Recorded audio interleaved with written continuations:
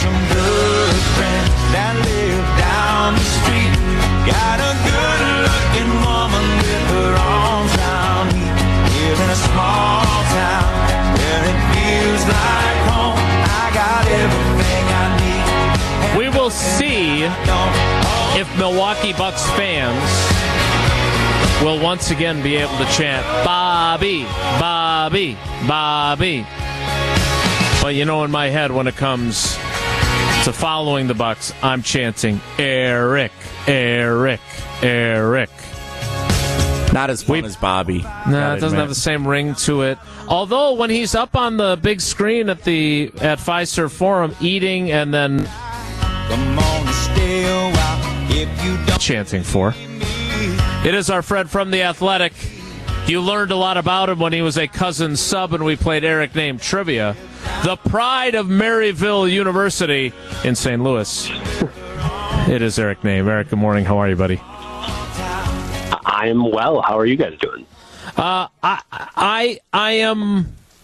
not nervous because you have put forth a good explanation for it, but there aren't many cult heroes in Wisconsin sports anymore. We've had a few. Some might say that the savvy right tackle out of Auburndale High School and the University of Wisconsin was a cult hero for a period of his career. But people love to chant Bobby, and he is now going to be available on the free agent market, which is now opening. Should Bucks fans be hopeful or skeptical that Bobby Portis will continue to be a member of the Milwaukee Bucks? I think they can remain hopeful. I think when you kind of look at everything that's happened with Bobby in the last couple of years, obviously he's loved his time in Milwaukee. He's talked about how, he played for some really bad teams, and he came here, played for a good team, and as you said, it became a legend in their championship run. And then last year, he decided to take a player option that was on the cheap side of things. It was a nice deal for the Bucks that he decided to do it. And when you look at the reasoning behind it, in the NBA, salary cap rules can be very confusing. But essentially, by playing 2 years for the Bucks now get what are called early bird rights, and that means they can offer him a much larger extension this offseason. But to get to that, he had to sign a 2-year deal, and there was a player option in that deal, which, for the most part, everyone assumed he was going to opt out of. Now, because he did that, and the Bucks have his early bird rights, they can offer him 4 years and $49 million, or roughly $49 million. It all depends where the salary cap officially comes down. To me, the only real concern for Bucks fans in whether or not Bobby Portis returns to Milwaukee is if there is a team out there that sees Bobby Portis and thinks he's worth, 4 for 49 is what, 12.25 a year? If there's a team out there that thinks he's worth 16, 17, 18, 20 million dollars a year and comes in and makes a really big offer. But I do think it can't be a marginal number. It seems incredibly unlikely that a marginal increase in salary would be enough for Portis to leave Milwaukee, because very rarely will I say, a player is going to give a team a hometown discount or whatever it is, because any professional athlete's career is very short. You have to get your money when you can. But this is one of the rare situations where Bobby knows how bad it is on the other side. He knows what it's like to play for a bad team. And he knows that money that you get for playing for that bad team, if it's $10 million contract with the Knicks for a year, which he's already done, it ain't that fun. It's not that fun to be on one of those teams. So I do think, there is obviously the possibility that someone saw Bobby Portis start 55 games this year and thought, we can commit to that guy long term. But overwhelmingly in the NBA, we don't see teams want to spend a lot of money on centers. And that is what Portis is. And I think ultimately you put all that together and you get to a spot where I think it's incredibly likely that Portis comes back with the Bucks, but there is that off chance that someone could come in and do something crazy, because that's what we've seen in free agency across all sports. All right, so I knew all this coming in because I read you at The Athletic. Now zoom out for everyone from the Bobby Portis piece to more of a 30,000-foot view of where this team is as free agency kicks off and what it needs, what it could do, and whether or not their exit from the playoffs, which we discussed how Chris Middleton's absence fostered that, whether that prompts any maneuvering that they might not have done had they, say, reached the NBA Finals with essentially the same team. Yeah, I think you look back at last year's offseason, the Bucks had 6 guys on guaranteed contracts as free agency kicked off. Even before you factor in the fact I just said it's pretty likely that Portis comes back, you're looking at contract. You're talking about 8 guys already in the league. That is their draft pick from this year. So you already have most of the roster. You add in the fact that Wesley Matthews has said he doesn't want to play for another team. He wants to stay in his home state and remain with the Milwaukee Bucks. You add in the fact that the Bucks have said that they want to bring Javon Carter back as well. And all of a sudden you get to a spot where, if you do bring Portis back, you probably have about 2 roster spots that you need to fill. So there's not a ton of opportunity out there. Essentially what you're looking at is a team that believes in their core, and I think it's fair to believe in that core. When you look at a big 3 of Giannis, Chris, and Drew, you add in Brook Lopez, Pat Connaughton, Bobby Portis as guys that can perform in a championship run. They've already done it. I think you put Grayson Allen in a better situation. All of a sudden, he looks a little bit better. Wesley Matthews was solid in the playoffs. That's most of your playoff rotation. Like, is there, the hope that Beauchamp can come in as a rookie and be a part of that? Yes. Is there the hope that you can use your limited roster spots and find another guy that might be able to be a part of that? Yes. But I think overwhelmingly, you're looking at an offseason that, if it goes well, it's relatively boring. That there isn't a ton of maneuvering. There isn't a ton of new guys on the roster. You're looking at, if Chris Middleton plays, we're in the NBA Finals because we beat the Celtics and we beat the Heat with Chris. And then who knows what happens against the Warriors. But I do think that is the overwhelming feeling. That's not to say they're not making changes. I think you look at their first-round pick of Marjon Beauchamp, and you're looking at a guy that's 6'6", 7-foot wingspan. I think overwhelmingly the Bucks are trying to get a little bit bigger this offseason. I think they got punked a little bit by the Celtics, where they couldn't match up on the wings with the size that the Celtics had, and I don't think they liked it. I think you look back at the championship run, they were dominating teams with their size when they had PJ Tucker, and I think that's something that the Bucks are going to try to get back to this offseason. So if you're looking at, the couple roster spots that they have, it's pretty limited from an asset perspective. They have the taxpayer mid-level exception, which is worth about $6.3 million, and they have minimum contracts. That's it. So you're not going to have a high-dollar free agent come in. You're not going to have, a multiple-time all-star come through. It is going to be more role-player types, but ultimately I think the Bucks are okay with that because they're really happy with the core of this roster and this team and kind of what they've been able to build over the last 4 seasons with Mike Budenholzer at the helm. So, Eric, looking forward, you just kind of said they're very content, and obviously it's a championship team 2 years ago. Right there, if Middleton plays, I think most of us feel pretty confident would have gotten past the Celtics.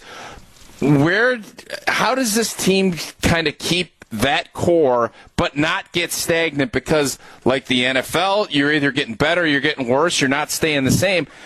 Do you think this team is getting better by staying the same? Yeah, I think it's a really interesting question because you look around the rest of the league and everyone's going to be looking to add. Everyone's going to be looking to get better.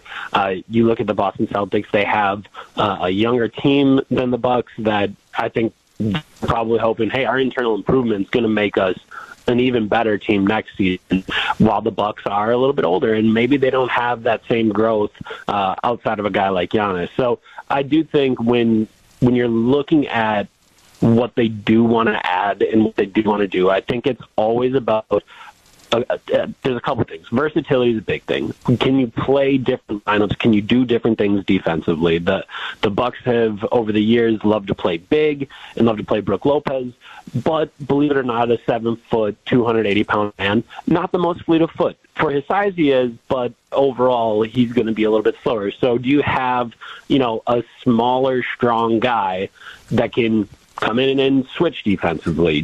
Can that guy also hit some shots? Do you have those type of players that I think can really come in handy when you're just looking for more options in the postseason? So I think that's one way. I think you look at this team, I think they've done a great job putting together a team full of, skilled and very professional players. And I think one thing that this team could use, and I think you saw that with the selection of Beauchamp at 24 in the draft, is how do we get younger and more athletic? You have the greatest transition weapon of all time in Giannis. Who's running with him? How do we go out there and find more guys to run with him and look more dynamic and look more athletic? So to me, that is how you do it.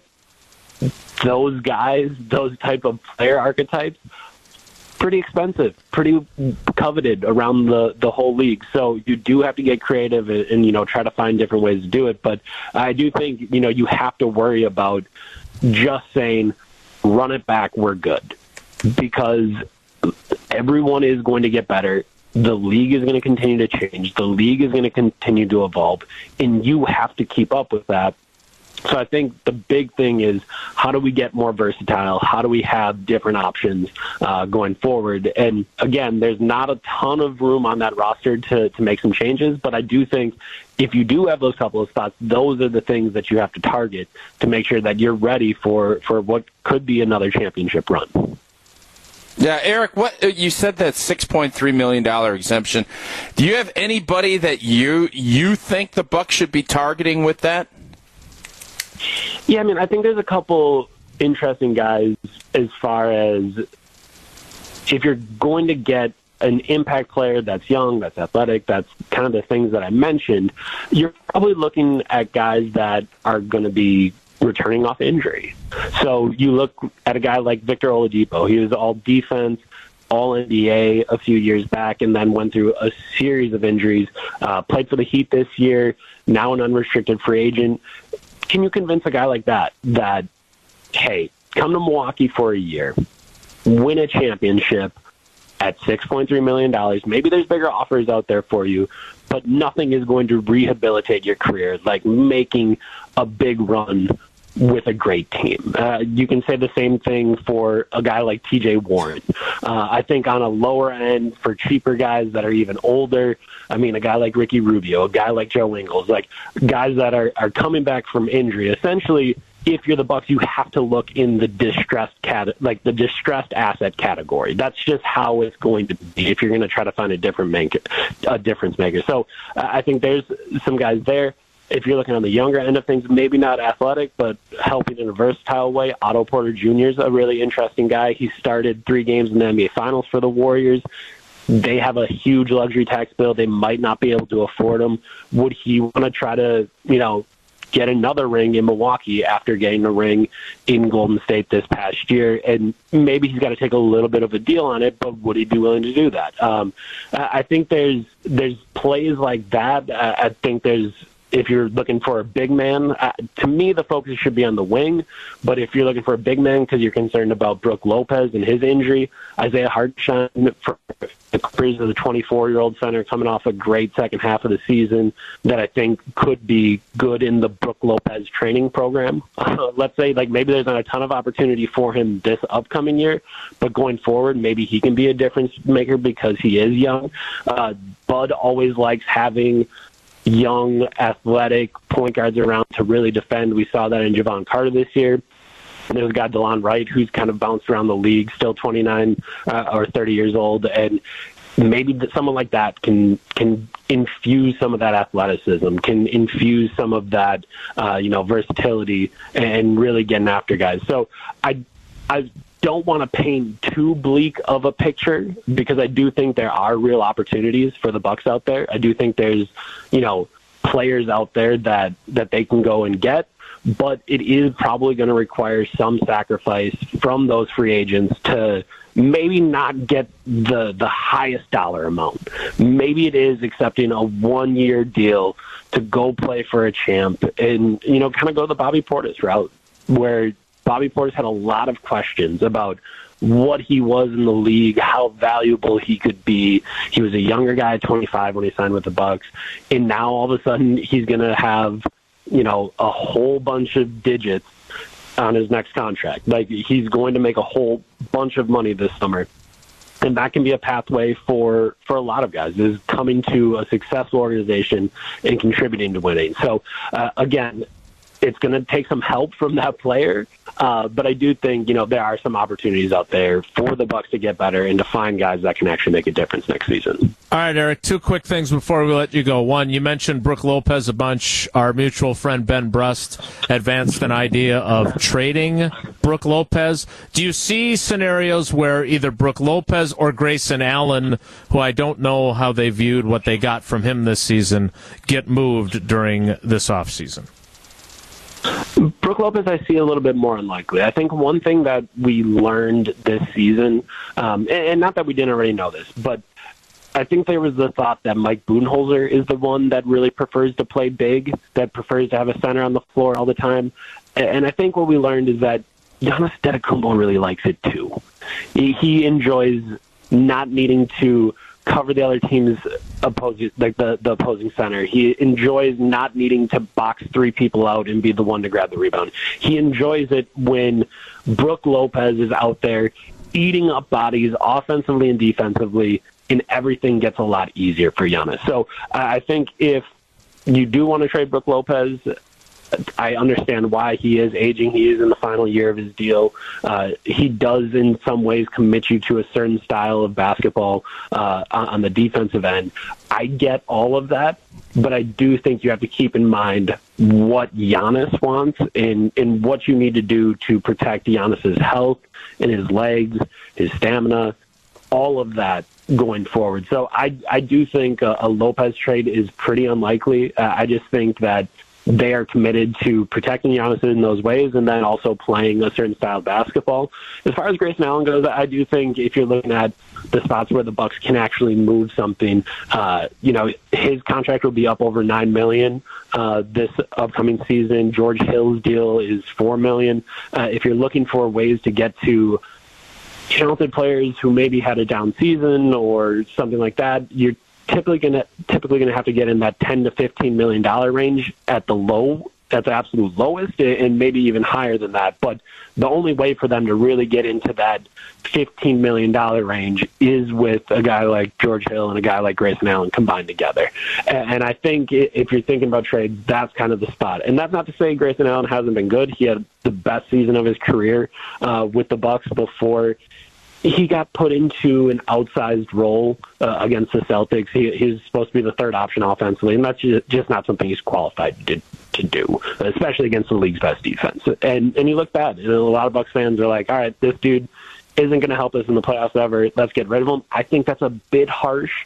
I think when he's in the role that he should be, he's going to look a lot better going forward. But I certainly think if you're talking about the guys that could be traded coming up here, as the Bucks get into free agency and try to make moves or even open up a roster spot. A 2-for-1 deal helps them open up a roster spot when they don't have a ton of those.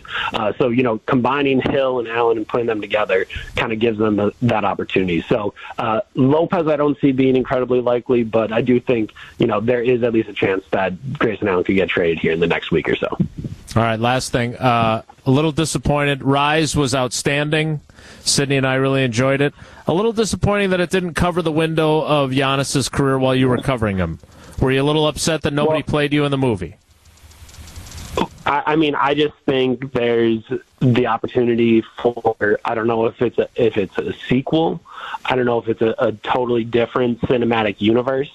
But whatever it is, I do think, there's a chance when this isn't going to just be a Disney Plus movie, this is going to be like a Hollywood blockbuster, and you're going to have the full premiere and the full release and really put millions and millions of dollars behind it.